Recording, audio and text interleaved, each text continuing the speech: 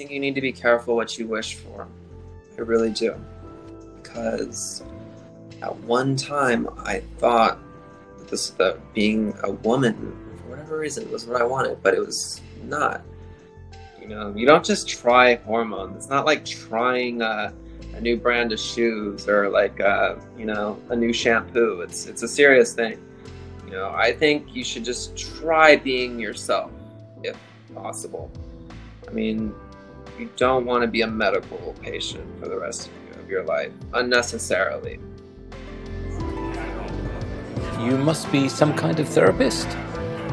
I am some kind of therapist, and I'm about to take you on a journey through the inner wilderness. I've invited brilliant guests from all walks of life to join me as we investigate, illuminate, and inspire transformation in ourselves, intimate relationships, and the social ecosystems we are constellated in. What you are about to hear may surprise you, so hang on to your earbuds for a hefty dose of sanity in a chaotic world. I am Stephanie Wynn, a licensed marriage and family therapist, branching out and building bridges between psychology and everything else under the sun. It's my honor to have you along for the ride. Let's get started. Today's episode addresses the painful topic of gender malpractice. Brian is one of numerous people I've interviewed on this show who has been horrendously mistreated by the medical and mental health professionals that were responsible for his care. If you're familiar with my work, then you know I am passionate about this issue. What you may not know is that I am actively working on developing other resources for detransitioners like Brian. So I'd like to take a moment to direct you to a few of these resources that you can find on my blog. For one, I'm currently in the first stages of writing one of the first self-help books for survivors of gender malpractice. It's tentatively titled The Detransition Survival Guide. And the way I'm writing this book is one letter at a time through corresponding and writing with people like Brian. I invite survivors of gender malpractice to vent to me in writing. Their raw, honest messages then serve as prompts for me to respond to in the most helpful way that I can muster, and their feedback on how my responses impacted them will further help me in refining the messages that will end up in the book. Each of these letter exchanges are posted on my blog as I write them. I've had a few survivors of gender malpractice take me up on this, and more are on the way. I'm trying to write at least one letter per week on average. You can find these letter exchanges, as well as more information about the book project, on my blog at sometherapist.com/read. There's another important resource for detransitioners on my blog as well. I recently posted an article called How to File a Complaint About the Fraudulent Gender-Affirming Therapy That Harmed You. If you have been harmed by so-called gender-affirming therapy and have thought about filing a complaint with your former therapist's licensing board, please check this article out. It will walk you through everything you need to know in order to take action. So if you have been harmed by gender malpractice and are interested in a letter writing exchange, feel free to write to me at hello@sometherapist.com. I will send you a contract to clarify expectations, making sure, for example, that you understand this is not a substitute for therapy, and then we can get started with writing each other. I do sometimes take a while to get back to people, but I will do my best to get back to you. Please check out the project and lots more on my blog at sometherapist.com/read. Now, on to Brian's episode. At times we go into graphic detail, so this episode may not be suitable for all listeners. This is heavy stuff to listen to, but I hope that Brian's courage in opening up so candidly is helpful to anyone who can relate to his experience or who cares about the issues impacting people like Brian. As always, thank you for listening. Today I'm interviewing Brian. Brian is a detransitioned young man who I met on Twitter. Brian has expressed that he felt harmed by the affirmation model of psychotherapy, and as my listeners know by now, this is something I'm very concerned about. So I'm grateful that you were able to come here and share your story with us today, Brian. Welcome. Thank you. Can you tell our audience a bit about who you are, where you come from, and what you're up to? Sure. My name's Brian. I grew up in Los Angeles County. I've lived in LA County and I've lived in Orange County my entire life. I've never really lived anywhere else. Within the last year, I detransitioned from living as a transgender woman. So with that, left a lot of some noticeable scars and some internal ones, I guess. And I'm just trying to heal from it. I work full time, mostly a pretty normal dude. Like, I have had this strange thing happen to me, I suppose. Okay. So, Yes. if it's all right with you, let's dive in. Tell us what happened to you. What was your journey of discovering gender ideology? How far did you go down medicalization? What prompted you to detransition? Okay. So I grew up with my mother and father who divorced when I was in elementary school. And I lived with my sister and my mom most of the time, but I would often go visit my father who lived not far away.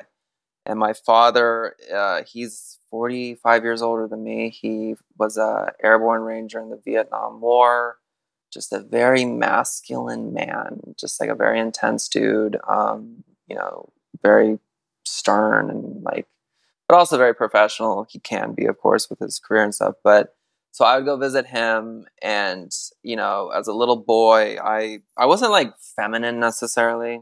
I wasn't like into wearing skirts or playing with Barbies, but I also was not very good at like aggressive male sports like basketball or football or even like baseball. I was never very good at. So I think that was somewhat of a disappointment to him.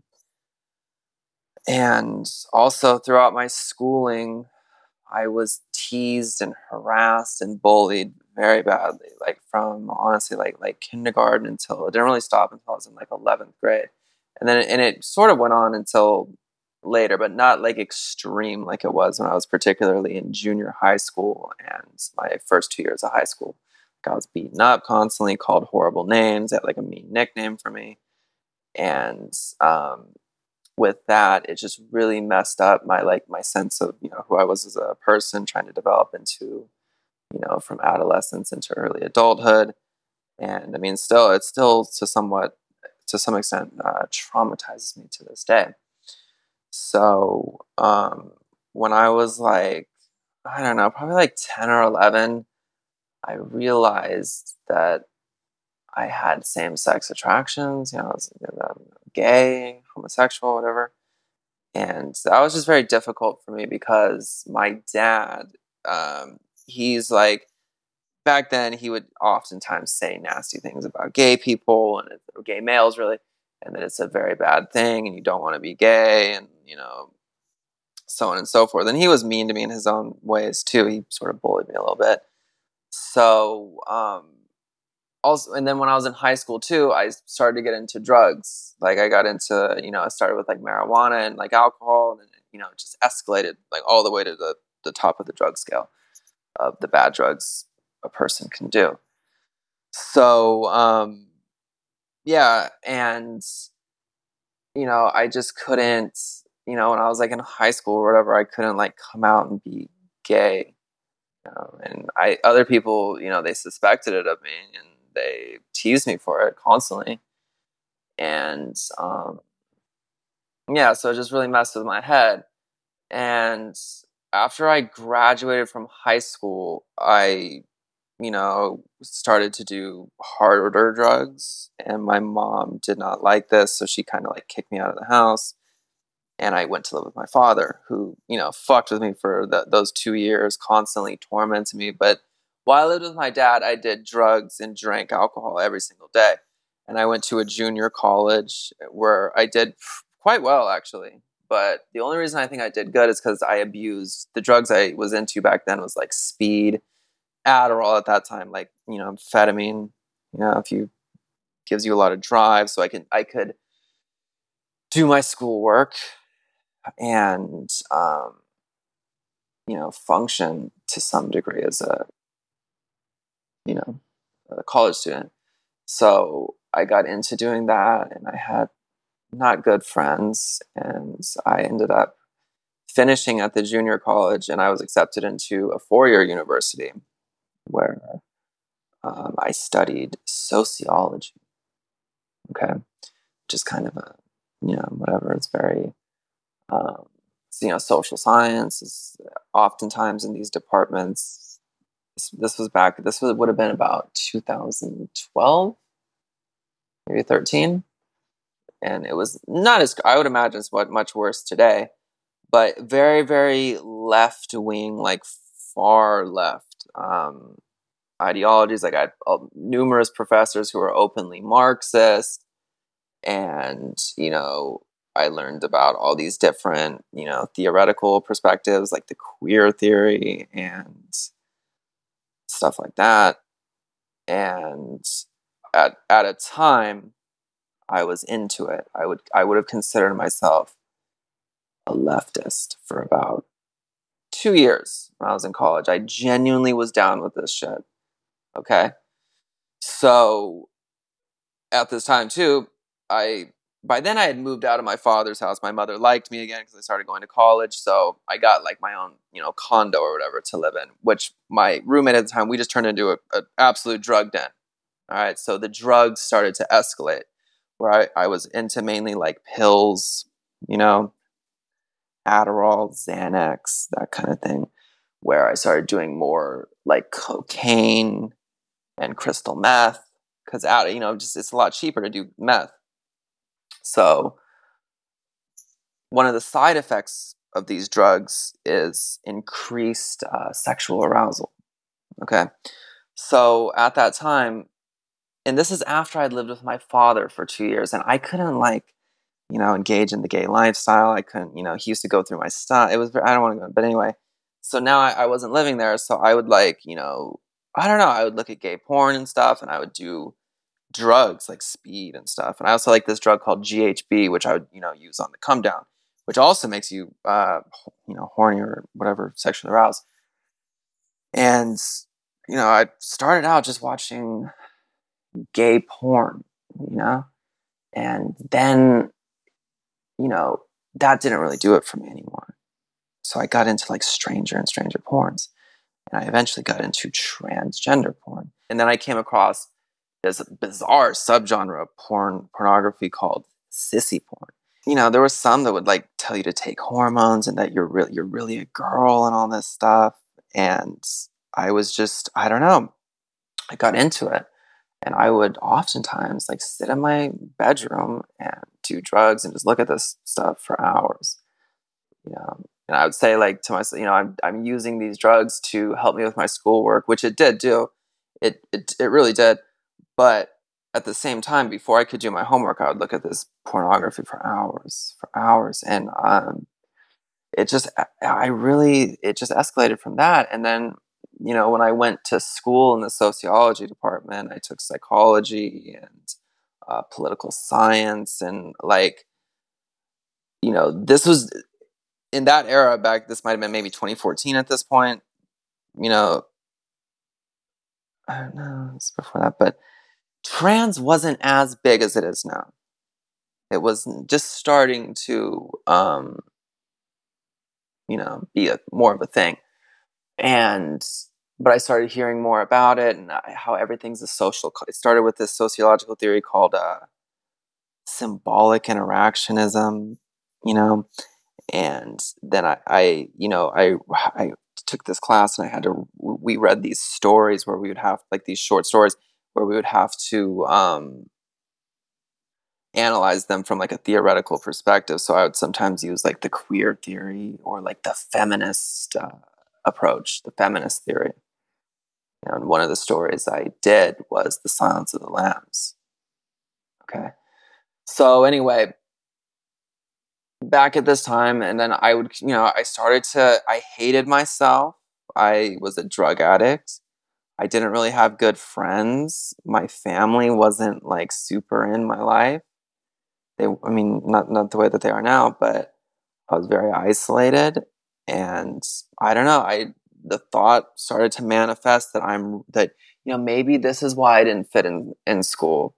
Maybe I was secretly that I was a woman trapped in a man's body. I began to believe that.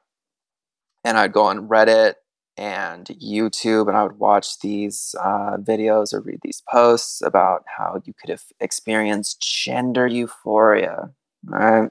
That's one of the terms they used. And I don't know, for some reason it appealed to me. And As a kid, like I said, I wasn't feminine, not really. I'm still not really that. I mean, maybe slightly, but I never. I mean, I have a sister. I never wanted to wear her clothes or play with Barbies.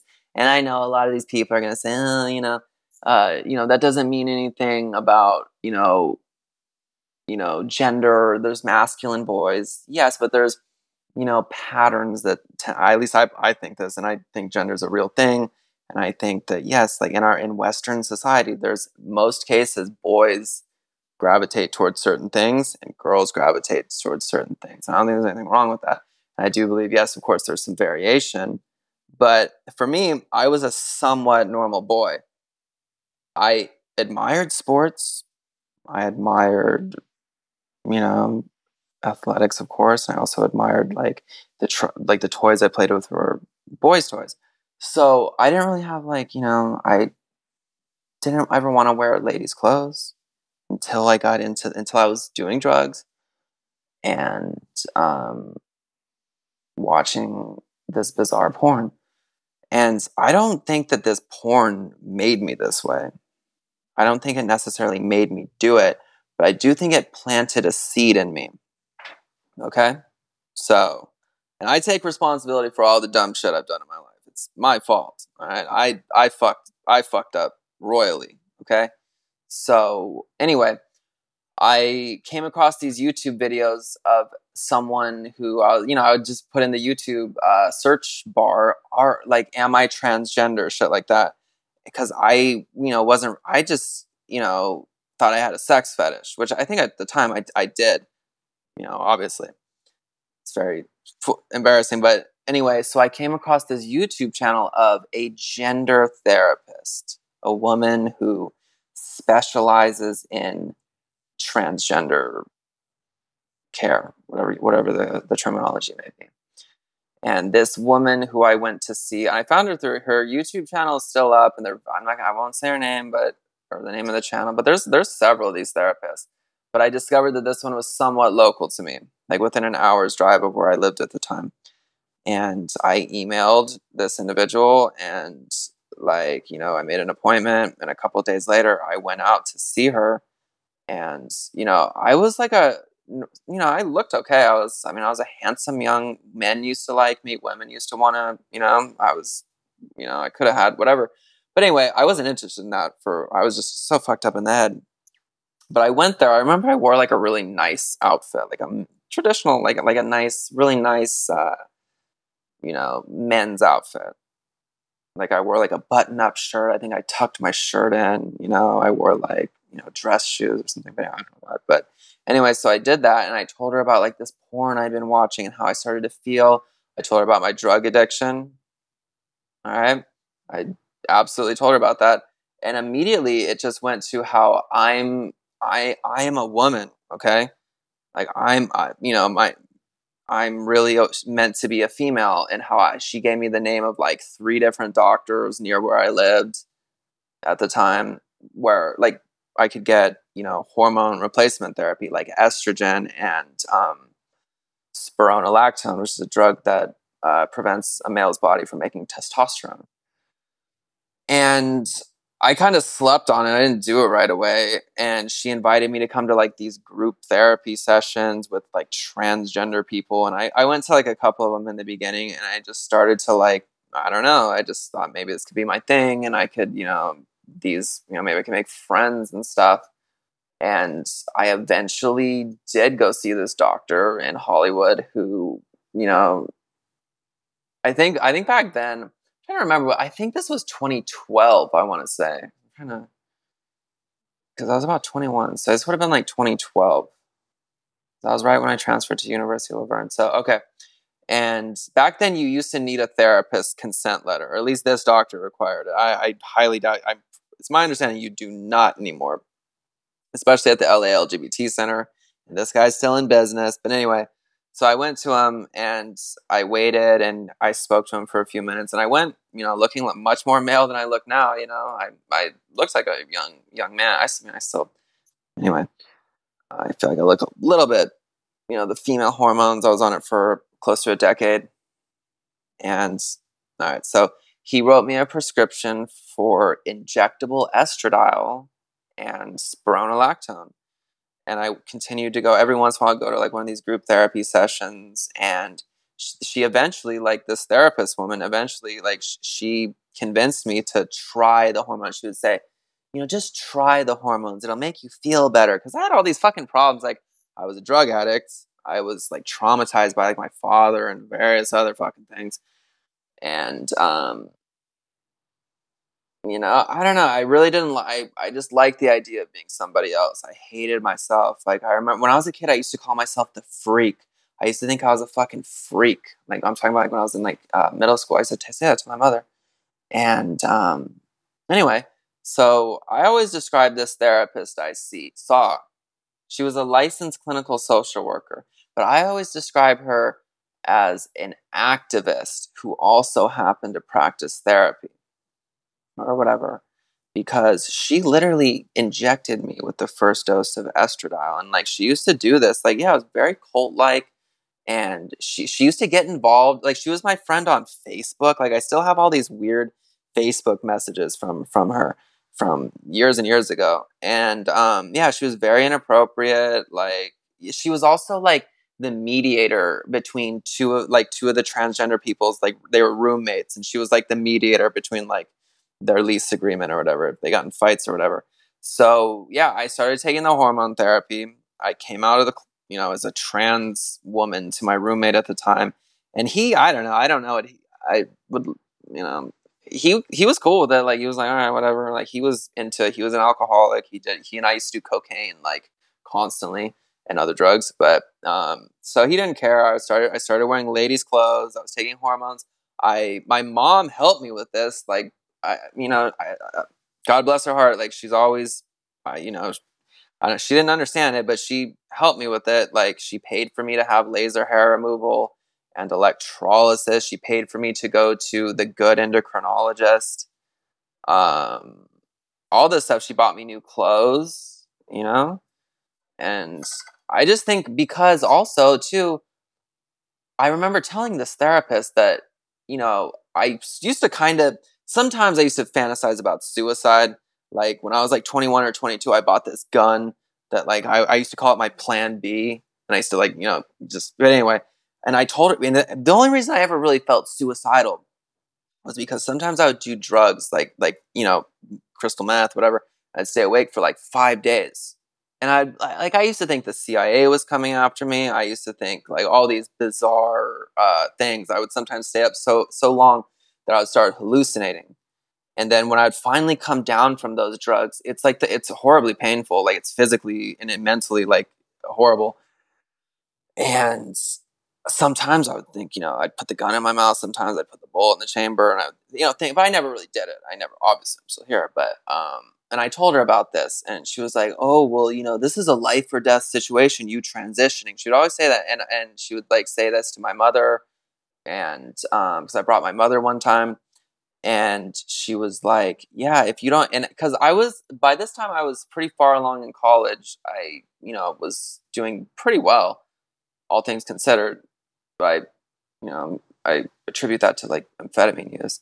However, she said, like, you cannot wait to transition. You have to do this immediately. Like, she used to tell me that testosterone, like my body's natural hormone, was poison.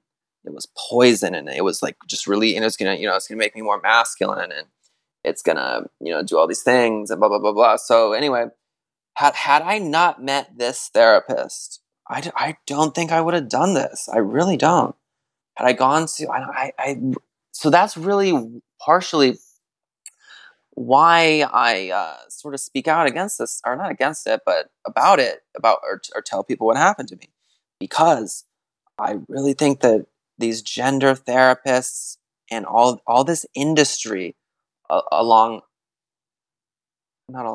about trans is, I think it's gone too far. Like, with children, of course, but also like in California, insurances have to pay for this stuff. Like, they will pay for, I never had any plastic surgery done, thank God. And the only thing I did was I had my facial. I don't have any body hair, but it might come back. I don't know. And I don't care if it's all, I can live without it. I still have my parts. Okay. I have my natural parts I was born with. I never really grew breasts or anything. I think that's because I was on speed and I didn't eat anything. So anyhow, um, yeah, so I speak out about it because I just feel like these gender therapists, and there's another one, there's an even crazier one whose YouTube videos I've come across, who's like, I don't know, like 2 miles from here. And I just feel like if someone, thinks he or she or whatever, I know there's all these new I won't go into that, but if you really think about changing your sex, I don't think you should go see a gender therapist. I think you should go see like a psychiatrist or like, because I go see a psychologist now, and I wish I found this psychologist when I was going, because she's from Iran.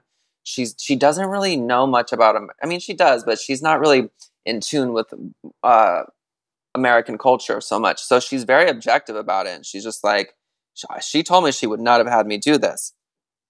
So I just think people should really avoid gender therapists because, like I said, I really believe that they're um, activists who happen to be therapists too. Because the woman I was seeing, she was married to a transgender male, like a woman who took testosterone and all that. So I feel like she had a bias to, I don't know. She didn't really like. She said I would quit doing drugs once I transitioned, and that my problem. But that's not what happened at all. I got into worse drugs.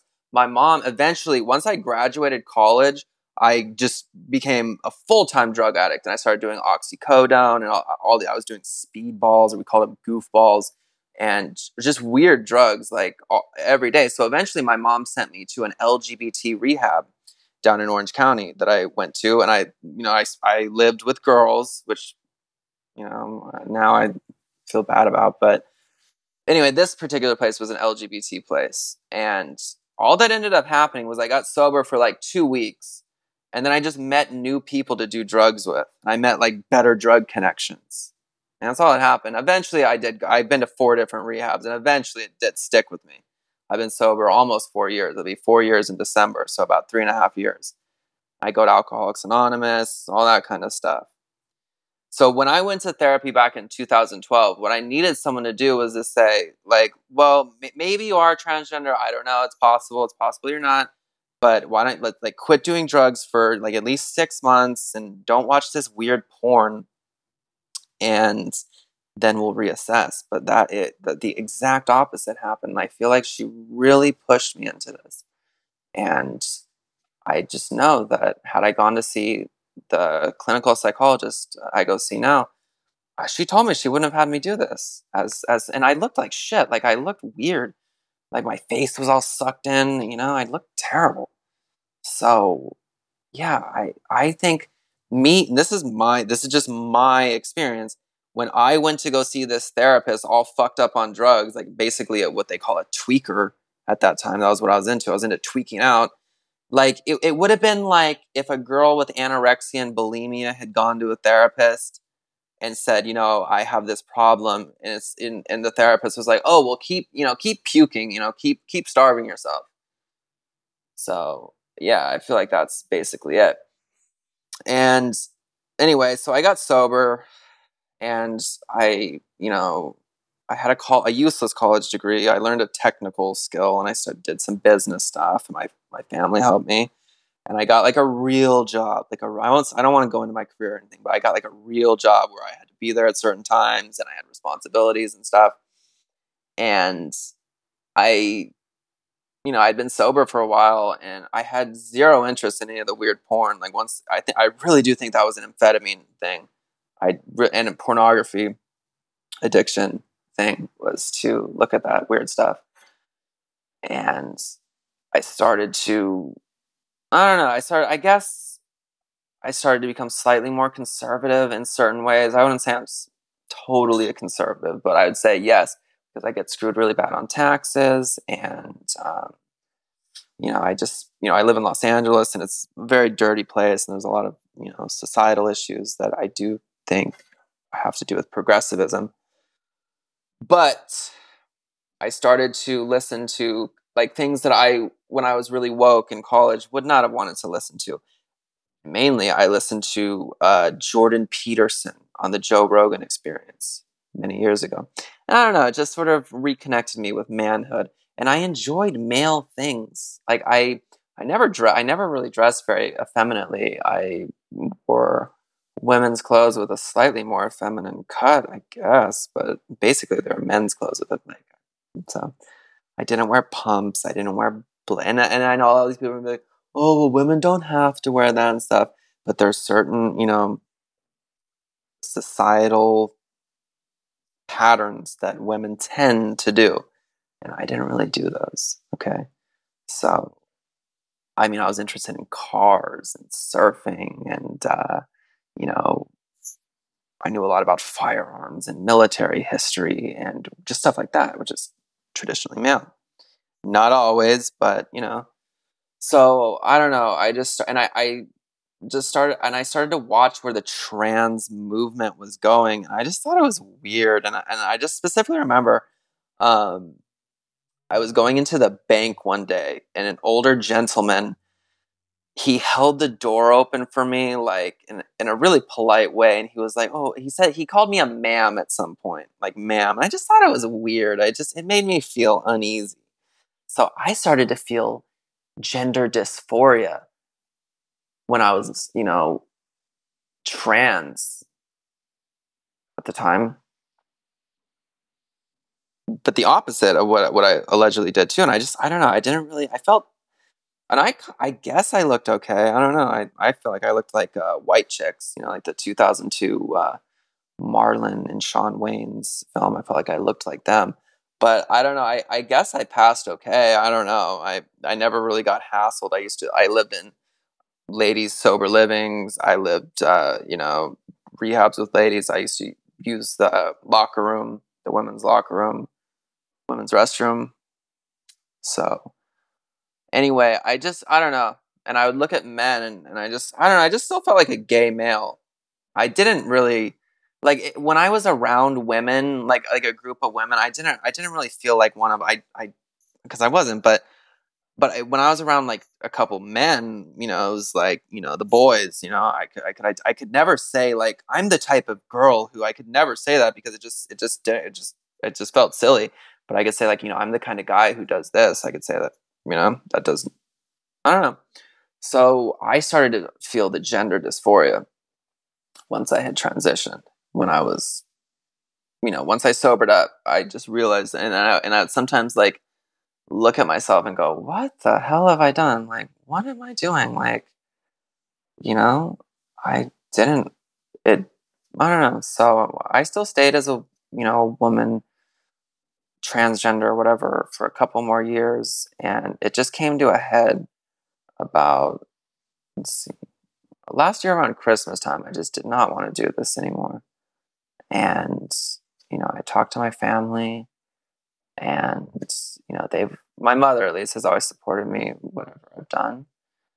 And she never understood why I did this. She just supported it because I think she was worried I was going to kill myself or die from drug overdose, which almost happened. But anyway, so the final nail in the coffin, though, is I just read about this one story about trans stuff. It just weirded me out too much. And also, I remember this trans person I knew who hates me now because I know I'm no longer trans. She said something along the lines of, in our community, like, me, us as trans. And that just made me like cringe. I just felt like I just wanted to be like, don't include me in this. Don't include me in this. So I don't know, but this year, like I think in February, I had long hair. I cut it. Um, I went to the DMV, or actually I had to go to the courthouse. It's a big procedure, and I had my name and gender legally changed back to my birth name. I had to get a new driver's license, everything. I'm trying to get a new passport right now, everything. So yeah, and I honestly, I really do feel better. I feel like my psychological health is better. I feel like I can mesh with people. I thought about like dating, you know, a male, like, just being a normal gay. And, I'm okay with that. So Yeah, and I don't feel any gender dysphoria. I really don't. I have zero interest in looking at that strange pornography. Um, yeah, so I mean, but I've had problems because I was going to a doctor who did hormone pellets, estrogen pellets, and he was putting like so many of them, and that the estrogen's still coming out of me. And so I have to go see an endocrinologist.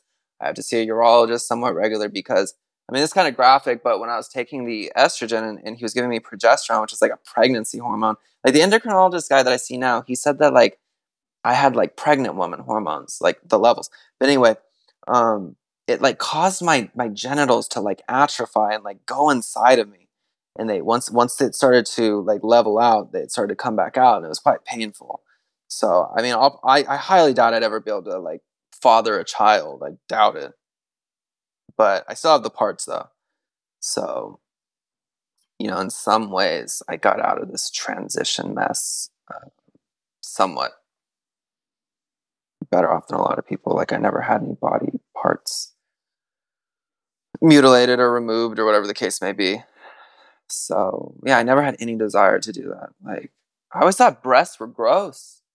Like women's, I don't know. I really am a homosexual. Like I don't want to see women naked. I don't like the thought of having breasts just seems very burdensome or whatever. It just so thank God I never did that. And I can't look at a vagina. I can't do it. I find it very, it's just not something I'm interested in. So the idea of I never wanted to have that. The thought ever. So anyway, so thank God I've come out of that and I'm somewhat unscathed, slightly, at least physically, for the most part. I think I'll be okay. And another 6 months, I think I'll have my testosterone normal. I don't think I'll ever have like my rugged masculinity back. Not that I ever really did. I was never like a super, but I don't know. Sometimes I feel like I look like a lesbian or something, or Katie Lang. I don't know. I worry about that, but whatever. I think in time, I'm 30. I'm 31 years old. I think. So anyway, that's pretty much the sum of it.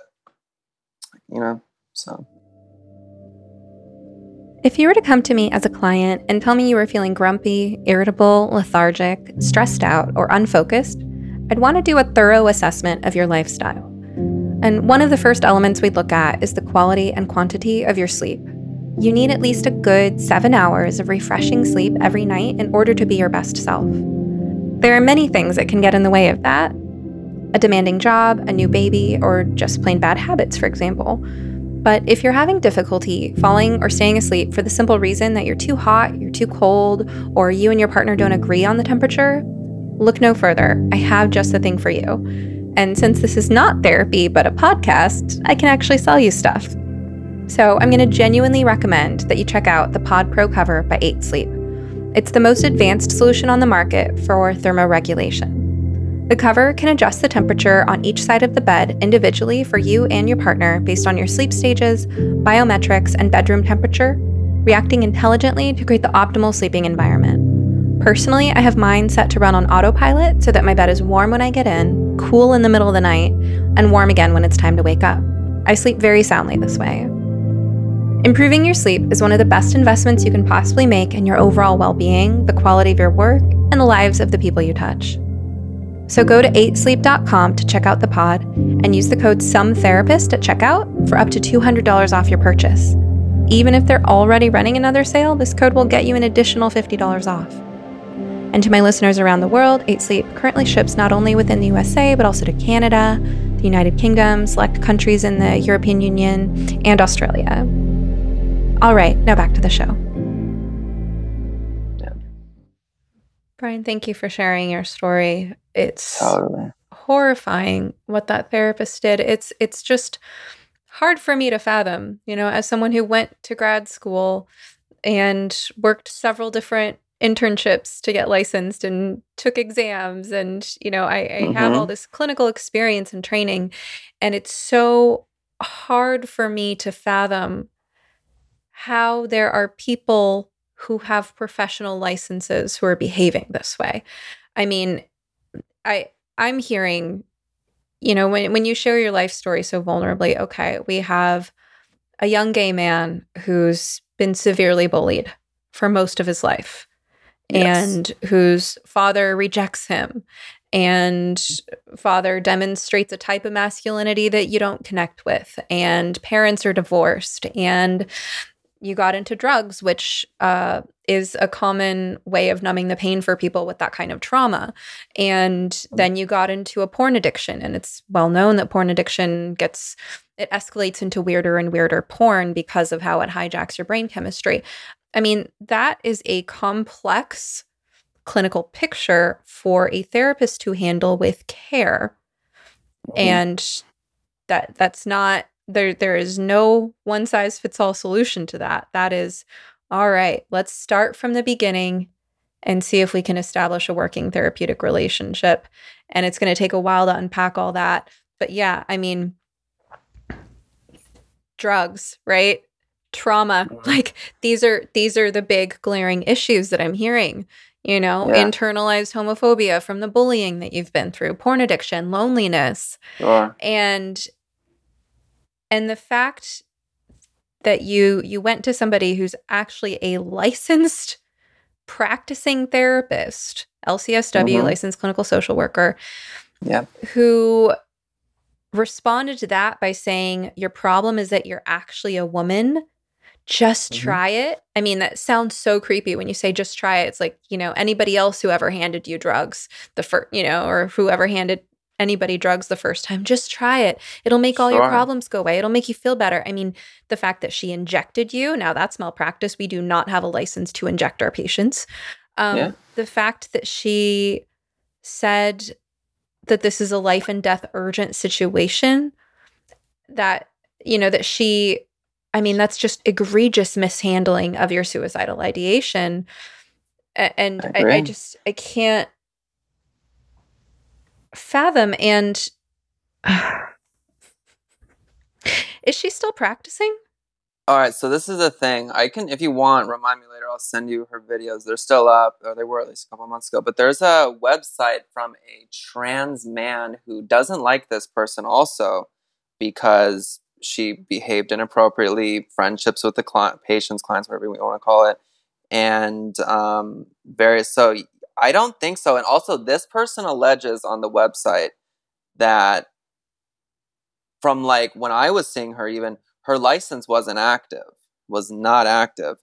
So she was practicing without a license on top of all of it. Yeah, I mean, yeah. So, and anyway, I can send that to you if you're interested.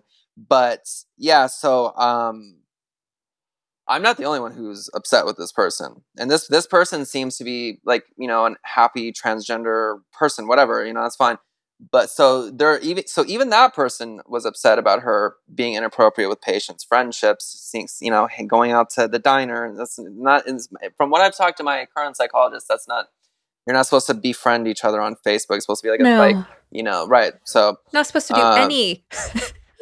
Literally everything so she would do stuff like that. Yeah, she would go to like Denny's and stuff with these people with the group. So it was very strange. And so I've talked to a couple lawyers or lawyers' assistants, and they said I don't have much of a case against this woman because it was so long ago. It was a long time ago. So, or they just don't want to touch it. There's been the endocrinologist I went to, I'm pretty sure I could sue because he gave me way too much hormone, and he only accepted cash, but my insurance reimbursed me for it, which is a whole other thing. So I'm not really litigious. I would like to get the gender therapist, the endocrinologist. I don't know, but the therapist, if it was possible, I would. I do think, because I really do believe that she's behaved wrongly to me and lots of other people, even people that are happy with going through a gender transition. That maybe they'll never detransition. They probably won't. Whatever. They're not satisfied with this person, so but no one at least in California wants to take these cases. So because I'm more upset about what she did, because like I said, I truly believe I never would have done hormone. And I mean, and I was a drug addict, so I was into trying new drugs. So estrogen and whatever, it was just a new drug to try. It would change and it really did change my psyche in a strange way. I was able to cry and stuff, which I hadn't done in years. So, and it did make me feel differently. And I was into feeling differently, whether it's from amphetamines, opiates, whatever. At that time, that was what I was into. So I really do, and I know I'm not the only person upset with her. And her videos are just sick. Like watching them now, I'm just like, oh my God. But there's another therapist who she's on TikTok and YouTube, and she's literally like, I could walk there if I wanted to from where I live right now. And she makes these weird videos too. And she's into all this non-binary. She has like this whole series on non-binary, and I look, I don't dislike. It's a free country, but I don't want to necessarily be involved in someone else's um self-image so much to where I have to like change English language. But anyway, that's a whole nother topic. So, but there's more of these therapists, and they're only, I mean, even Bill Maher, who I don't agree with Bill Maher on a lot of things, but he had a segment about trans children in California. So I would say I'm not an extremist. I would say my views on gender ideology are probably very similar to Bill Maher's. Like, I do believe that transsexualism is real. However, I think it's much, much more rare than what we're seeing right now. And as far as like non-binary and all these new things, I just think that's sort of like almost like a fashion thing. And it's more like, I don't know. It doesn't make a lot of sense. And they always say like there's these historical examples of it. They always bring up like the Native Americans or the India, like in India. But I just feel like those might have been like misclassified trans people possibly. Or they just did something weird, but it was like, it wasn't like this giant thing. I've never found any history of people using they and them pronouns until like 2011. I don't like calling myself a cis man either. My mom's like, what is that? Like, no one had ever heard. If you went back to 2010 and said, that this would be the future, like, this is modernity, I guess. In the 80s, they said we'd have flying cars, but all we really have is like we can't really define women, and we have all these new gender subvariants where it just seems like it's more of a fashion statement, because I've never met a non-binary individual that wasn't extremely far left and didn't have like blue hair or like some kind of weird like denim vest with a bunch of pins on it or something. So, but I mean, I think there are, trans, like, so I live in LA County. There's maybe 10 million people in LA County. So maybe there should be like 20 transgender people, but there's like thousands. So I don't know. I don't understand it. And having come out of it the way I have, I feel like I can look at it a lot differently. But when I first became a trans woman, when I first transitioned, I would like flip out on my mom or my sister if they called me Brian or a him, even though, my mother gave birth to me as a male and, raised me as her son, and my sister, as her brother. And I was really like kind of indoctrinated for the first couple years. And then I started to come out of the woke once I got out of college, especially, and just started, listening to things that were just not in that narrative. Mainly like, I'm not like a crazy Jordan Peterson fan, but I just remember that was the first thing that kind of took me out of it, I guess. Or made me, I don't know, just made me think more objectively about it, I guess, rather than like this just my subjective universe. I just feel like the whole trans thing is 100% subjective when I think they should look at it objectively. So that's just my 2 cents.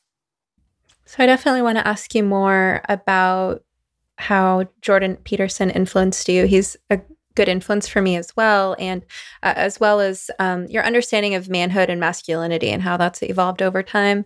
Also wanted to follow up and ask you about your thoughts now on using women's facilities, because it sounded like you did in the past, but you said that you felt bad about that. I wanted to ask you more about the medical side. So I just want to note all those things. But first, you said that when you were caught up in this, you would flip out on your mom and sister if they quote unquote misgendered you. Yes. And, I'm currently in dialogue, both, in my therapy practice and in the parents who reach out to me outside of therapy through social media and so on. I'm in the practice of, trying to help people who are like your mom, who are in that position Sure. now where they have, 16, 18, 20-year-old kids throwing rage fits for being misgendered and everyone's walking on eggshells. And it's Yeah. interesting to hear you say this, having come out the other side of it from a place where you can say, I wasn't even a dysphoric kid. I was a gay Yeah. guy who was not even that feminine. And this Yeah. is ridiculous. Now you can say that. Mm-hmm. But Yeah. so I'm curious, as someone who once threw those rage fits, what advice would you have to offer, or what perspective can you lend to people who are trying to deal with their loved ones in that state? So I was about 21, maybe. I think I was about 21 when I came out of the closet as a trans woman. And my mother was just so worried about me because I was behaving very bizarrely, mainly abusing drugs and stuff. But I was completely delusional. Like I was like obsessed. Like when I studied sociology, like I was originally really interested in like cults and serial killers, more like the criminology side. So I like all day long, between doing drugs and all the other weird stuff. When I would study, it was mostly like I was researching like some kind of serial killer or like a suicide cult. I was What I wish someone did to me, what I think really would have saved me back then, was had my roommate at the time, had he like taught, like had we done some kind of like, not necessarily male, but some kind of like activity that wasn't like, something to get me out of my head, like surfing maybe. I wish I had really got, or skateboarding, MMA, just really going to the gym, but I didn't do that at all. So I don't know. I mean, the kids now, I can't even imagine like what it's like on a college campus or even a high school with the pronoun stuff. So that's a tough one. I really don't know what to say on that, but I would just say, maybe, explain from your perspective. I think my mom did this one time, and I think I sort of gave her a little bit of slack, but she was like, I gave birth to you as my son, and so this is an adjustment or whatever. So I don't know. I mean, my biggest fear, I've had a nightmare about my niece or nephew, mainly my niece, somehow getting wrapped up in this. So, I mean, that's just, I don't know, but I mean, I was completely delusional is what I'm getting at. So if you showed me a video of a detransitioner, or I would have just been like, this is bigoted. I used to call my mom a bigot sometimes. And Right. I got that from, I remember when I was studying, I did a paper on Scientology. I watched an interview of Tom Cruise calling this reporter a bigot. And I was like mimicking that in like a very masculine way. Like I would just be like, you are a bigot, mother.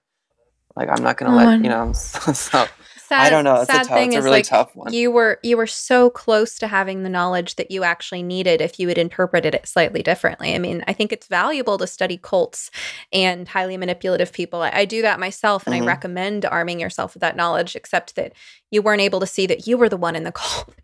You No, were the one being. yeah, I always explain the transgender thing. I always explain it as if some of the better episodes of the Twilight Zone, the protagonist will come out of the Twilight Zone, so to speak, but the rest, everyone around the protagonist is still in it. So I some sort of feel like that way, that like I've come out of it. Like, I mean, think about it. Like Rod Serling could, in 1950, he could have done a story about, here's Brian, but in the Twilight Zone, he's known as Brianna, and he's let his hair grow out, and everyone, affirms this, even though, this is a young man who, I had long hair and wore makeup and changed my body's chemistry and had my facial hair removed. And for the most part, people went along with it. My sister wasn't super down with it. So, but anyway, yeah. So I sort of feel like that, I've come out of the Twilight Zone or left, because there are cult-like aspects of the transgender movement. It doesn't have like a clear, charismatic leader necessarily, but there's a lot of like wrong think. And if you leave, like, I mean, a few of the trans people that were my friends, they don't like me anymore. And I had one transgender friend in particular who tried to talk me out of it and said that, I am just doing this to like please my father. And that really had nothing to do with it. My life in some ways would have been easier had I stayed that way. In some ways, not necessarily all, but so I do see some cult-like aspects to the modern transgender movement. I mean, there are normal transgender people who live a normal life and they're not into it. But I feel like the kids, especially, they're very aggressive And yeah, so I mean, I'm sorry to any parent dealing with that, so that's tough. I don't know, but I remember getting really mad at my mom and accusing her, calling her a bigot, so. As a therapist, I've gotten an up close and personal view at what people tend to struggle with day in and day out. Turns out it's almost universal that we know we should be taking better care of ourselves in terms of the basic building blocks of well-being like diet and exercise. But as valuable as it is for our mental and physical health to change our lifestyle habits, it's also much easier said than done. People often set goals that are too lofty, only to feel even worse about themselves when their aspirations inevitably fail. That's why I recommend starting with positive changes that are as simple as possible. Enter my new favorite beverage line. Organifi makes it so easy to improve your nutrition and start feeling better right now, with refreshing plant-based blends of superfoods and adaptogens that you can just mix with water. My personal favorite is their green juice. It contains moringa, ashwagandha, chlorella, spirulina, wheatgrass, beets, turmeric, mint, lemon, and coconut water. 100% organic with no added sugar, and it tastes great. My family loves Organifi Gold, which promotes relaxation and restful sleep, served mixed with warm almond milk before bed. Organifi also makes several other powerful blends, all organic and loaded with vitamins, minerals, antioxidants, phytonutrients, anti-inflammatory herbs, and adaptogens. For less than $3 and 3 grams of sugar per serving, you can start giving your cells the support they need to manage stress and feel good. Check out their product line at Organifi.com. That's spelled ORGANIFI.com. And use promo code SOMETHERAPIST to get 20% off your entire order. Your whole body will thank you. I'd like to ask some more questions about your family, if that's okay. When it comes to your relationship with your mom, you speak positively of her. You say that you see that she was trying to do the right thing and that it must have been very hard for her when you were screaming that she was a bigot. This must have caused some damage to your family relationships. So can you tell us about the damage and about that healing process with, all of you coming back together, forgiving each other? Yeah, I mean, I would say my whole family, like even my dad and I are pretty close now. Like he's, just happy to have his son. And my mom, she accepted me either way. She definitely didn't understand the trans thing. I didn't either, obviously, but she's always accepted me through all the weird stuff I've done. She's, I love my mother more than anybody in the world. And, it's still like ongoing, trying to, heal from all the weird stuff. I mean, like the drug abuse and the transgendering thing. So I don't know. I just think it'll take some time, but I don't know. We're on good terms, though. Um, I even told her one time how sorry, like recently, like within the last month, and I was crying. I told her like I'm really sorry for the whole thing. Like I'm so sorry for doing. I apologize. She said I had nothing to be sorry about, and she just thought that this was what she needed to do to help me at the time.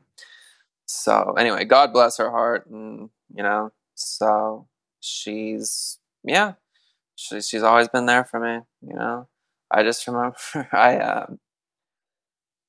I went to Target and I passed by the book display. It was like a children's book display, and they had this book. It was like "I Will Love You Forever," and I saw it, and it just had because I remember my mom read it to me, and I don't know. It just my mom really did love me forever through all the strange things I've done.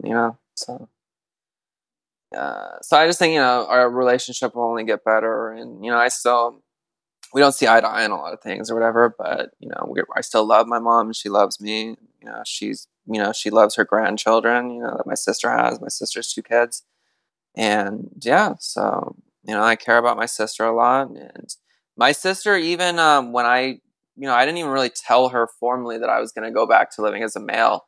But I think my mother had sent her the soft white underbelly interview I did, and she texted me one day saying how proud of me she is and how handsome I looked and how she's proud of me. And she's never said that to me. Like my sister always saw me as this degenerate drug addict who like she was embarrassed about, So, we're, talking. We went out to dinner one time, like within the last, I don't know, since I detrans, she wanted to see me. She wanted to see her brother.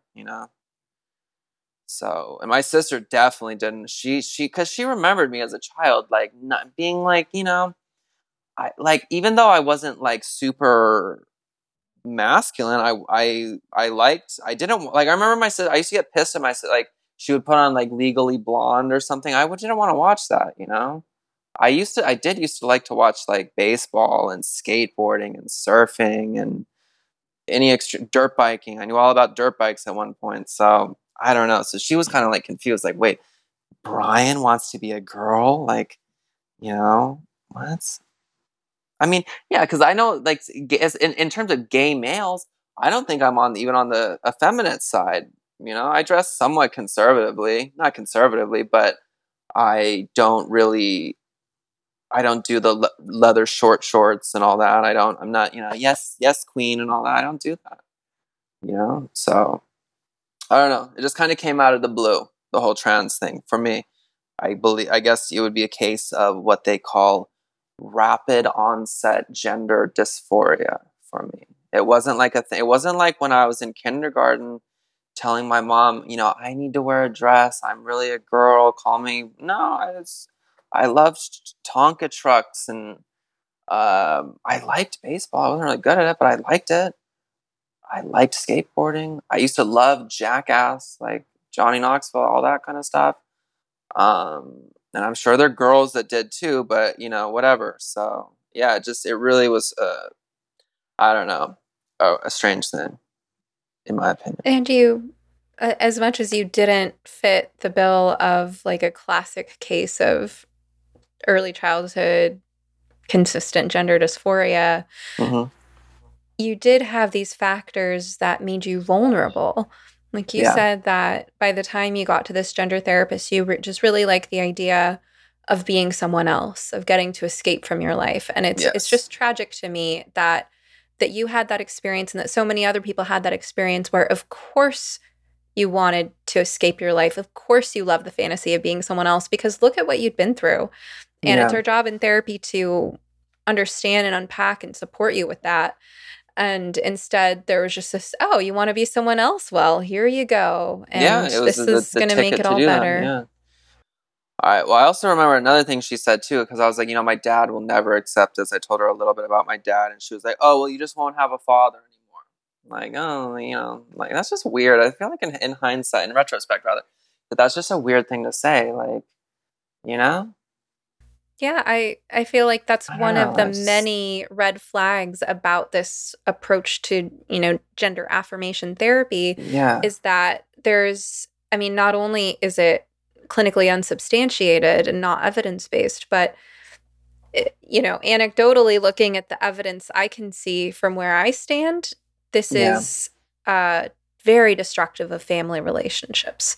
Yeah. It Like, definitely messed and mine I'm up. a Yeah. licensed marriage and family therapist, so I'm trained to Right. work with couples and families and to see things in a systems, in a holistic view where I see that, the healing of the individual involves their relationships. And the idea of just cutting people off from their families and triangulating and splitting people into good and bad and just off with the heads of any transphobic family members. I Yeah. mean, this is not an approach to healing that involves the whole person and No. their social environment. Family is important. Family is going to be there for you as imperfect as they are. They're going to be there for you so much longer than these strangers on the internet who you say Yeah. you lost many of those friends because those Yeah. relationships are more fickle. Yeah, I mean, another weird thing that happened to me when I was in college was I got involved in the Gay Straight Alliance, the GSA, which they changed in my senior year to the Gender Sexuality Alliance. And originally it was like a fun club. It was like about like, we'd have like these meetings and we'd talk about stuff.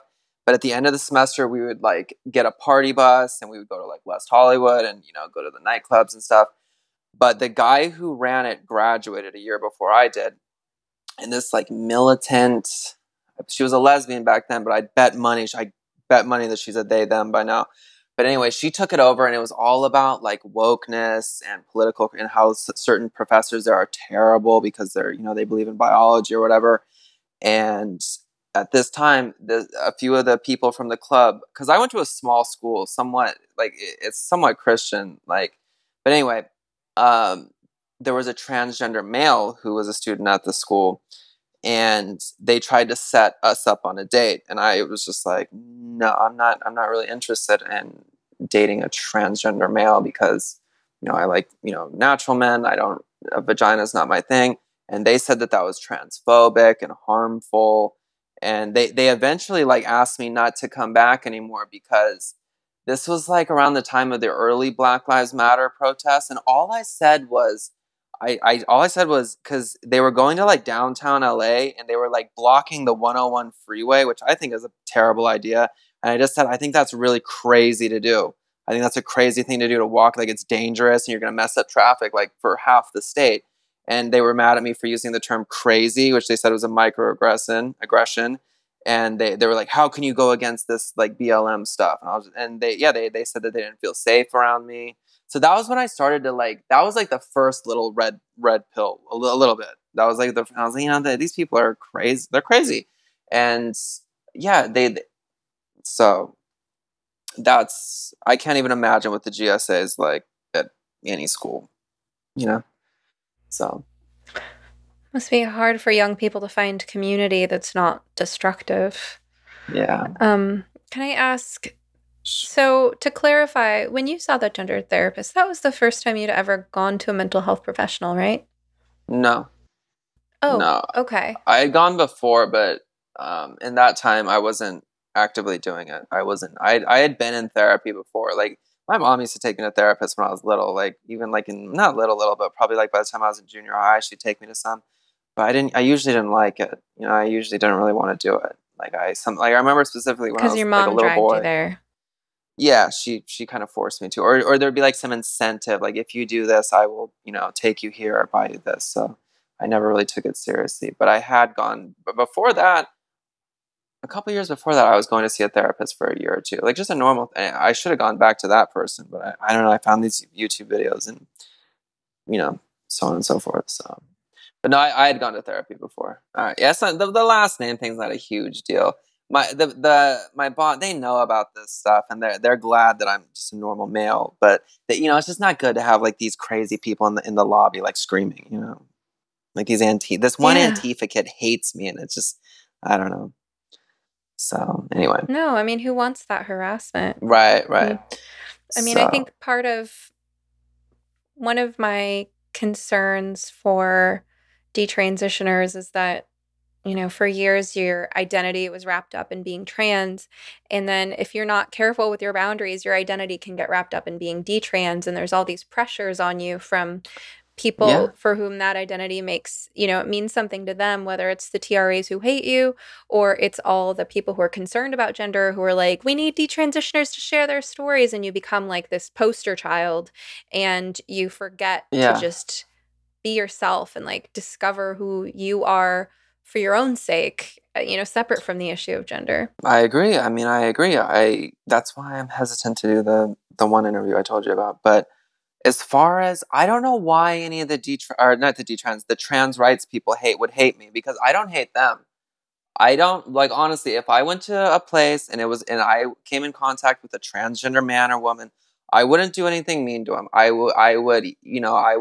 would treat them the way, I would use the she and her if it's a transgender. I have nothing against them. I don't care if they detransition. I don't care if they say trans. That's fine. Okay. I just want society to look at the issue objectively. That's all I care about. Do I think the trans movement has gone too far? Yes, I do. But I also believe it's a free country, and if you want to do that, that's fine. So I don't know why they dislike me, So yeah, like if you want to transition, I mean, just really do your homework. I didn't like really go to like serious therapy and stuff, and think about what you're doing.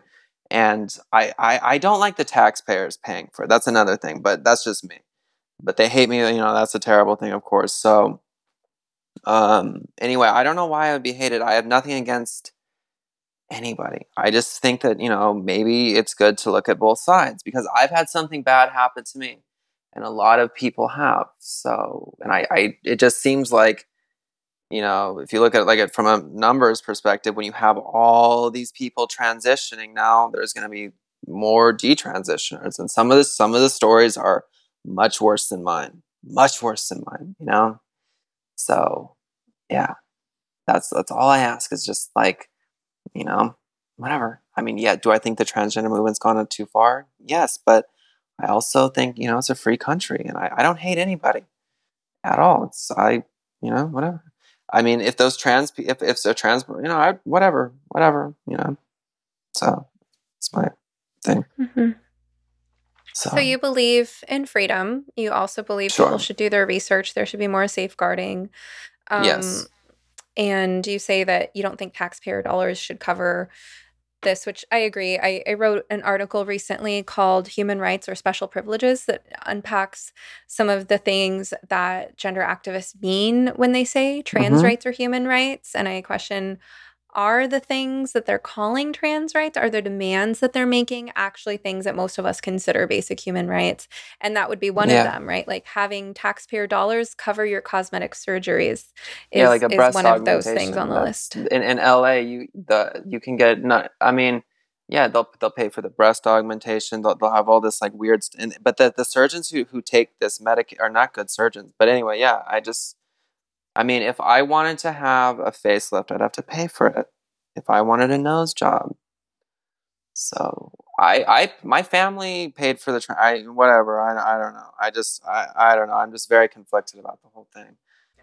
So on the So, subject of people's yeah. rights, one of the rights that trans rights activists demand is for self ID to trump sex when it comes to, of course, bathrooms, sports, prisons, and all of that. So you said that you had used facilities along with other women, and Yes. you feel badly about that in retrospect. So tell us your thoughts on this matter from where you stand today. Okay. Yes. When I was when my name was legally Brianna, just the slightly effeminate Brian, I had the gender marker on my driver's license and my passport and everything. It said female. Even, I mean, I had male genitalia. I, excuse me. I basically just wore makeup and had long hair. But yeah, I went to 4 different drug rehabs, and I lived with women. I definitely a few of them at the places didn't like me being there, but you know, I in retrospect, I do wish I never did that. I did use the women's locker rooms, bathrooms, and yeah, for me, I definitely shouldn't have. In hindsight, I do regret doing it. And as far that's another when I say the trans movement has gone too far, that's what I mean. That swimmer Leah Thomas, even the most, I mean, even people you would think are woke, so to speak, are not down with Leah. I mean, unless they're super, super woke. But I know a few people that are very liberal, and they're like, all right, Leah Thomas, I can't. I'm sorry, I can't, because maybe they were involved in athletics, or it's not fair. Come on, and the prisons. I mean, I don't think that's a good idea for I mean, we've already seen there's an articles about female prisoners being impregnated by trans women. So on that front, I would have to say no. I don't think it's a good idea to put transgender women into a woman's prison, jail, whatever the case may be. I also the sports thing. No, I don't. I mean, I used to beat my sister at certain sports, and I wasn't really even good at sports. So if we would play basketball together, I could, sort of. And I'm, younger than her, and so yeah, I certainly no. I'm sorry. But some people say that's a very hateful thing to say, and I don't. Just, I'm not saying it with hate. It's just I want, everyone to, I want, I don't think we should have special privileges to anyone necessarily. I mean, I don't think most trans men would want to go to San Quentin, the men's prison. I don't know. I know. So that's another. So I don't know what we do. What do we do? Do we build another prison? I don't know. But in California, they're I don't know. You have to do some really vicious stuff to even end up in a correctional facility. So I don't know. It's a really touchy issue. I don't know. I don't know what the answer is, but I certainly don't think that self ID. I mean, here in Los Angeles, there's if you want to look into it, there's a case of a person going by the name of Hannah Tubbs who assaulted a young girl in a bathroom at a Denny's here in Los Angeles County somewhere. And I don't even think this person is just using the transgender thing to get better. Just look into it on your own time. Just Google Hannah Tubbs, George Gascon. That's the D. Anyway, so yeah, I mean, if, I do think it will be abused where, because a men's prison is a bad place. If you're a little dude, like, and you're not affiliated with a gang, yeah. So if you said, oh, well, I'm you go into the ladies' jail, prison, whatever, you're probably going to have a better experience. And if you're into heterosexual or whatever, into women, come on. That's another thing I don't understand about the trans thing is that most of the trans women I met are into women. I don't know. But anyway, I just thought of that. But, so yeah, I don't support that. I think we should have single sex facilities. Maybe one day, I don't know, they'll have to build an LGBT prison. I don't know. I believe the LA County Jail has an LGBT ward. So I've been told. That's what I've been told by people. So I hope you've been enjoying this episode of You Must Be Some Kind of Therapist podcast.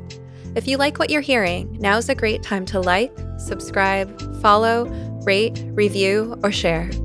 You can also support the podcast by visiting sometherapist.com/shop, where you will find goods and services I have personally curated to support your well-being and enrich your life. We're just building the shop, so check back periodically and feel free to suggest recommendations. All right, now back to the show.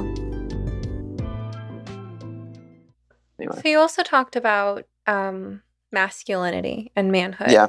And Sure. So early in your life, there was not a model of masculinity that fit you because your father's version of it was very different from your own. And he didn't express that in a way that was healthy or supportive for you.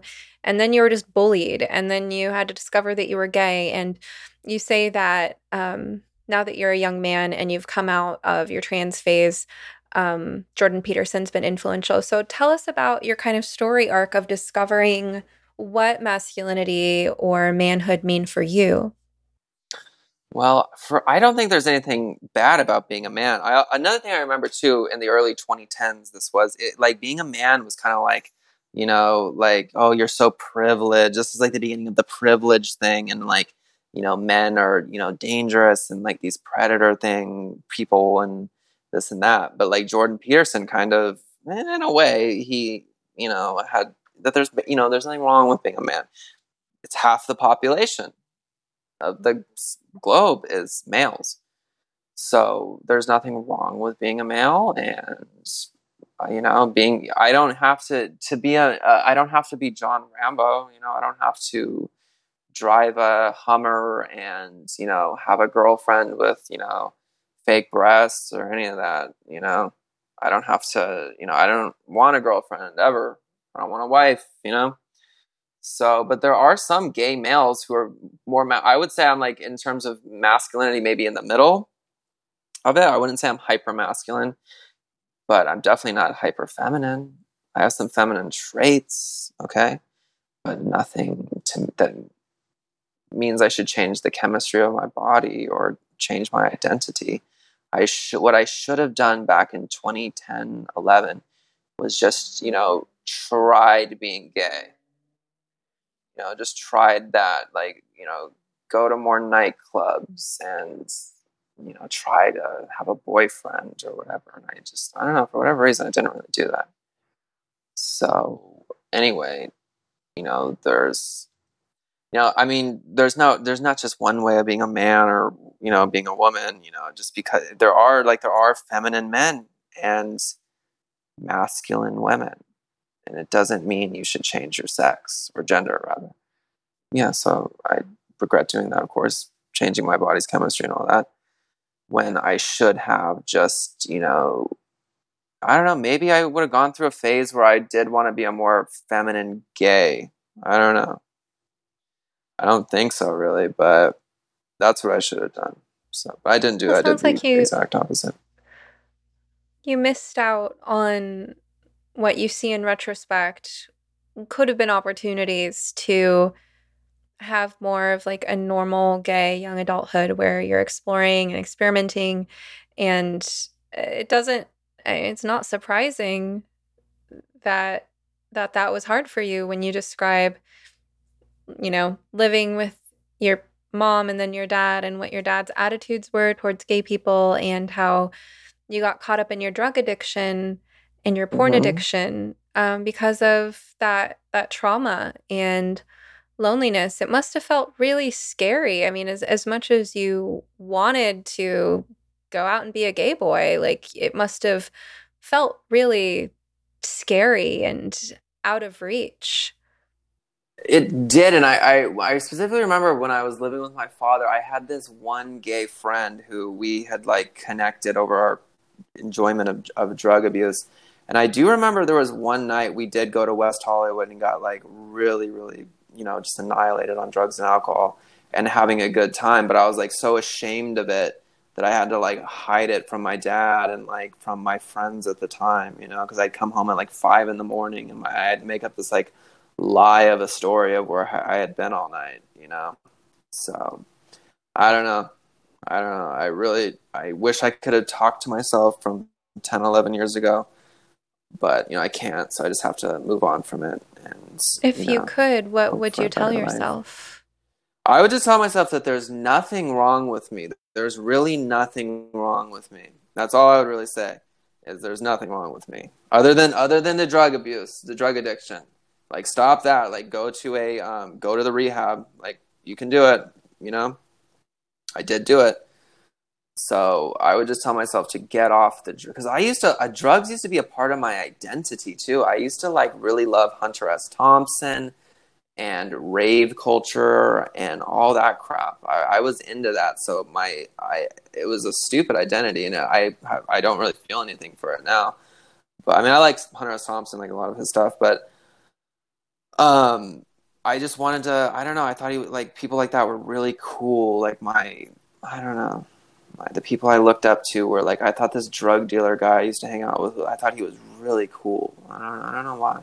But those people are not cool. Like, they're probably not doing it. They might be, and who knows? They could be in San Quentin right now. I don't know. I don't really, didn't keep in touch with most of these people. So, yeah, I would just tell myself there's nothing wrong with me. That's it. Other than the drug addiction. Just to be yourself. Basically. Accept yourself. Yeah. Yeah, I mean, you needed support with your internalized homophobia. Sure. Do you feel like the time that you spent wrapped up in your trans identity and all the stuff around that, the social groups around it, the working on the medications you were taking and the image and all of that kind of stuff, like, do you feel like it took time away from you that you could have been cultivating other aspects of yourself, or maybe your romantic life? Yeah, I mean, throughout the whole transition thing, I never dated I had this sugar daddy character for about a year, not even really a year, but after a while I couldn't stand the sight of this person. But I never really dated anyone. Still, I mean, throughout that, I never, not really. I'm not like a virgin or anything, but I do think I would have probably dated a bit. I mean, I still a little bit have like an irrational fear. I mean, I don't know if it's irrational or not, but I have like a fear of diseases for something like, STDs, STIs, whatever they call them nowadays. So however, though, I do think I could have met somebody and, dated and not done the stereotypical uber promiscuous homosexual male. So yeah, I do think it took, because also too, The only thing when I did do the estrogen stuff, it did really eliminate any human desires that I used to have. I didn't, have any of those desires. And I also got into different drugs after transgendering. Like once I started doing opiates like pretty heavily, and Xanax a lot more. And those, kill your sex drive anyway. It's like impossible to orgasm on those, at least opiates. So yeah. So I do think I probably would have had at least a boyfriend or gone on dates or something. So yeah. What kind of help do you think that people need? People like you, whether they be, um, I guess you at different times in your life, meaning what type of support do you think that detransitioners need? What do detransitioners need therapists to know? And also, kind of going back in time to that kind of confused, traumatized, drug addicted guy who thought he was a trans woman. Like, what does someone in that position need? Well, the first since detransitioning, I've gotten good therapy from my psychologist I go to see, who, like I said, she's not a gender therapist. She's just a clinical psychologist who, she's very experienced. She's a nice, very nice person. Very professional, and she's helped me a lot. And she, helped me with the detransition, etc. However, the only thing is really lacking, and they're going to have to do something about this because there's going to be more of us in the near future and so on. Because the like the urologist, he was so confused. Like he was like, he was an older guy who I went to, a really good urologist, but both the urologist and the endocrinologist really, they're like, they don't really know how to help me. I mean, the urologist looked at me and gave me prostate exam, looked at my parts, gave me blood tests, etc. But they don't really know what to do because they can't give me testosterone. If they give me testosterone, then my body will definitely, it won't be able to make its own in the future. So I just have to wait this out for a couple more months. And he looked at my parts and he thinks they'll be okay. Both of them did, but they didn't know what to do. So I don't know. Had I go to the endocrinologist I used to go see, because he was charging me a lot of money, I used to spend $1,200 every 3 months. He would have just loaded me up with testosterone, and then my body I have the capability to make it. So eventually I believe it will come back, but it's been my bones hurt sometimes. So I am worried about certain things physically. I would say mostly the physical stuff. And like I said, I just think there needs to be a better assessment. If someone wants to changing your sex, gender, or whatever you want to call it, is a very serious thing. I think you should have to go through a much more strenuous process of seeing mental health professionals to make sure this is really what you want to do and that this is going to improve your life, and try other things, not just immediately okay, change your sex, go on cross-sex hormones, go to the DMV and change your name, or the courthouse, whatever. I don't think that's the path. I think maybe for some people it might be, but I think for a lot of people, such as myself and others, maybe it's just you need to exercise. And for my case, I needed to get off drugs, and I don't know, exercising has helped me a lot. Going in the sun, just swimming in the ocean, stuff like that. Getting a hobby, not spending all day inside on the internet, stopping looking at porn. So yeah, I don't think I should. I don't know why this rush to transition, especially with young adolescent children. Basically, I think that's odd, certainly. So anyway. It's scary that the medical professionals don't know what they're doing. I mean, if they did, I they don't probably get wouldn't it. be recommending these things in the first place because they are so destructive. But to be able, to give someone these cross-sex hormones and then not have the competency to be able to help them recover from how that damaged them. It's Right, just, it's right. And madness. It's like they the don't Wild like West out the there. urologist I went, right, the urologist I went to when he came in, he was so confused. He was like, I don't know where he was from, somewhere in the Middle East, but he sat down and he went, "My son, why were you taking estrogen?" Like you know, which I kind of, you know, from his perspective, I see.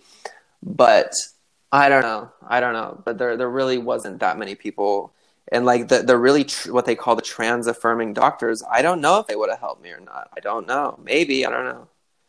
So the urologist you see had not met other trans or detrans people. This is all new to him. It didn't seem like a. That's It shocking. yeah. It's It like, seemed new. where have Yeah, you it been? seemed. I mean, he was old. He was probably in his 70s. The endocrinologist knew about it. Okay. So these medical professionals don't know what they're doing.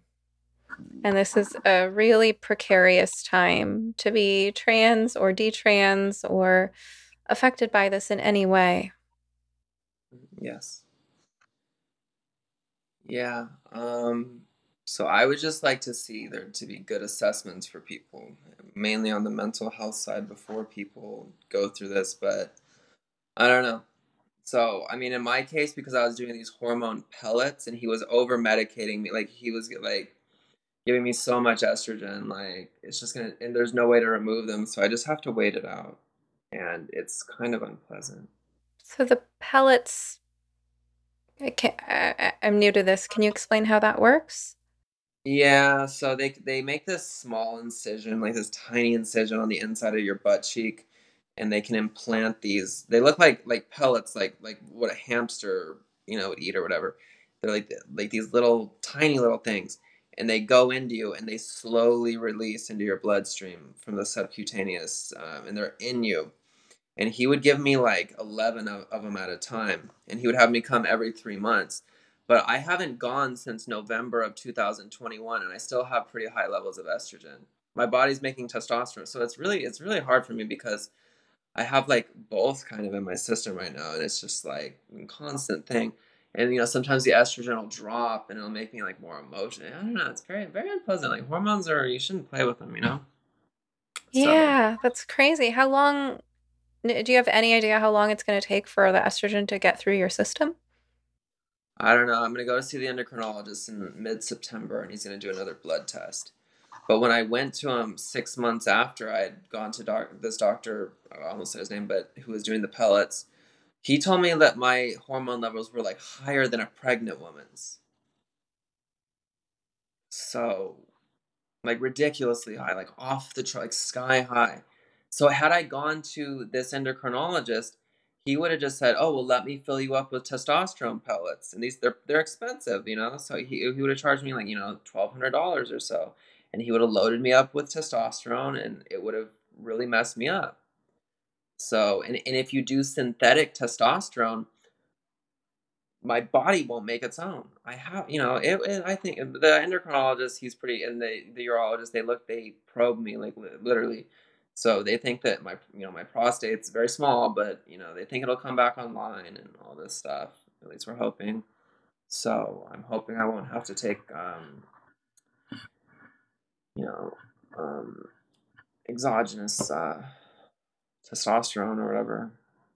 Even though you say that, a lot of people had it worse and that you're very thankful you didn't have any surgeries. I mean, well, aside from incisions, but like still, I mean, this is quite a process detransitioning for you, and I imagine you must feel so helpless with this body that's just kind of trapped on this roller coaster of you have no idea how what this estrogen is going to do to you for how long.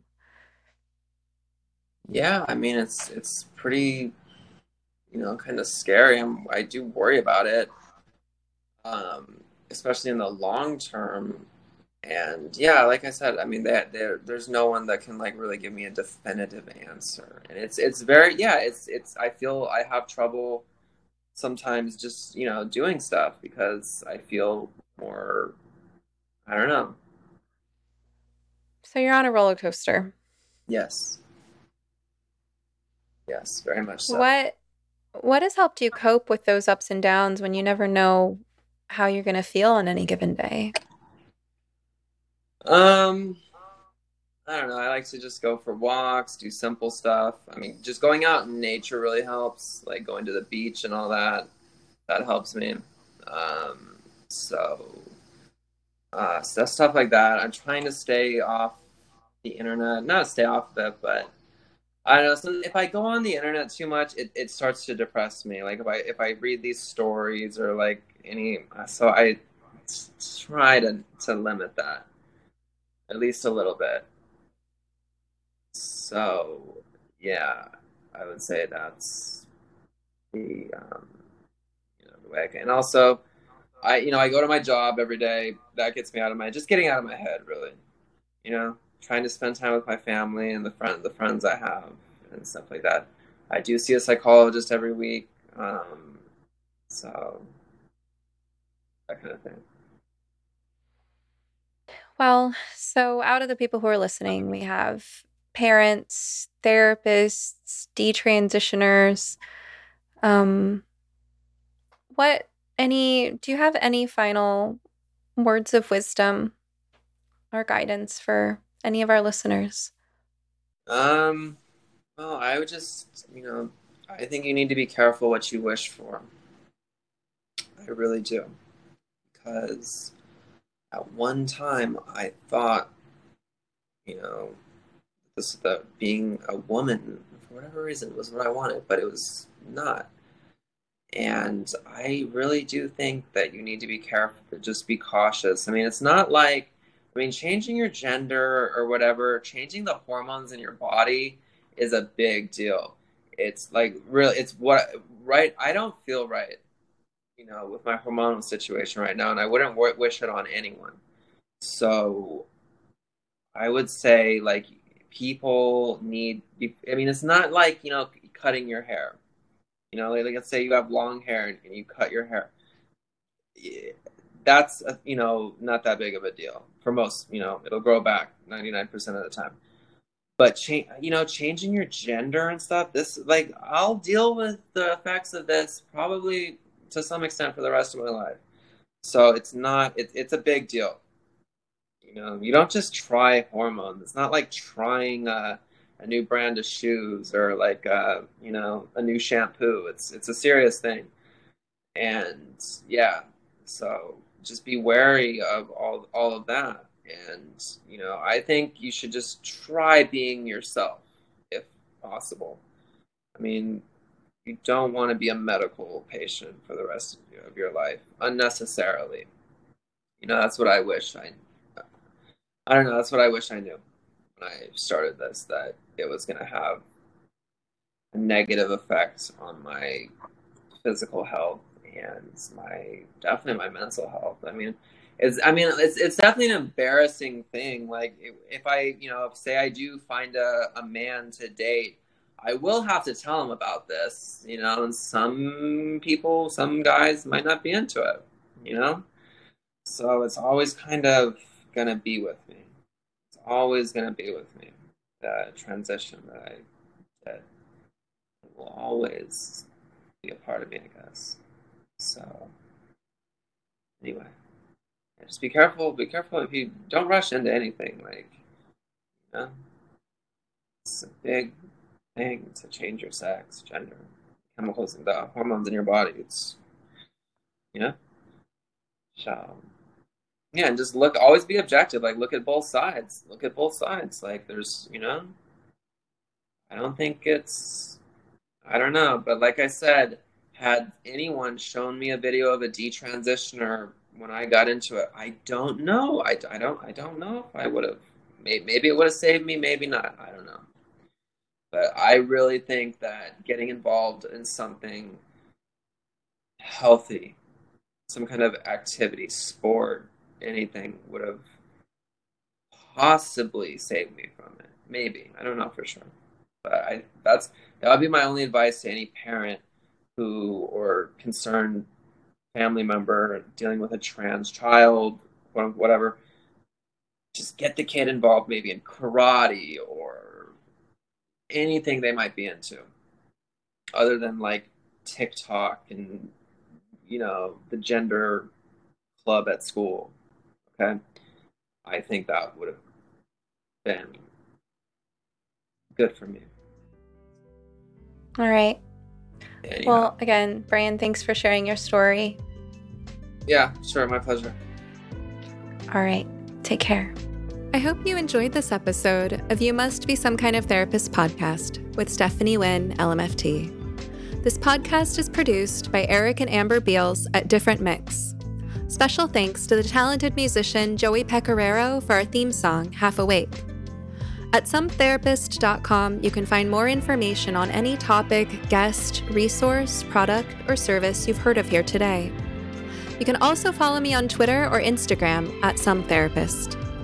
If you would like to ask a question, suggest a topic, be a guest, or invite me to speak, you can email us at hello@sometherapist.com. You can also send us a voice memo with your question, and we just might play it. Of course, just because I'm some therapist doesn't mean I'm your therapist. This podcast is not a substitute for medical advice. If you need help, ask your doctor or browse your local therapists online. And whatever you do next, please take care of yourself. Eat well, sleep well, move your body, get outside, and tell someone you love them. You're worth it.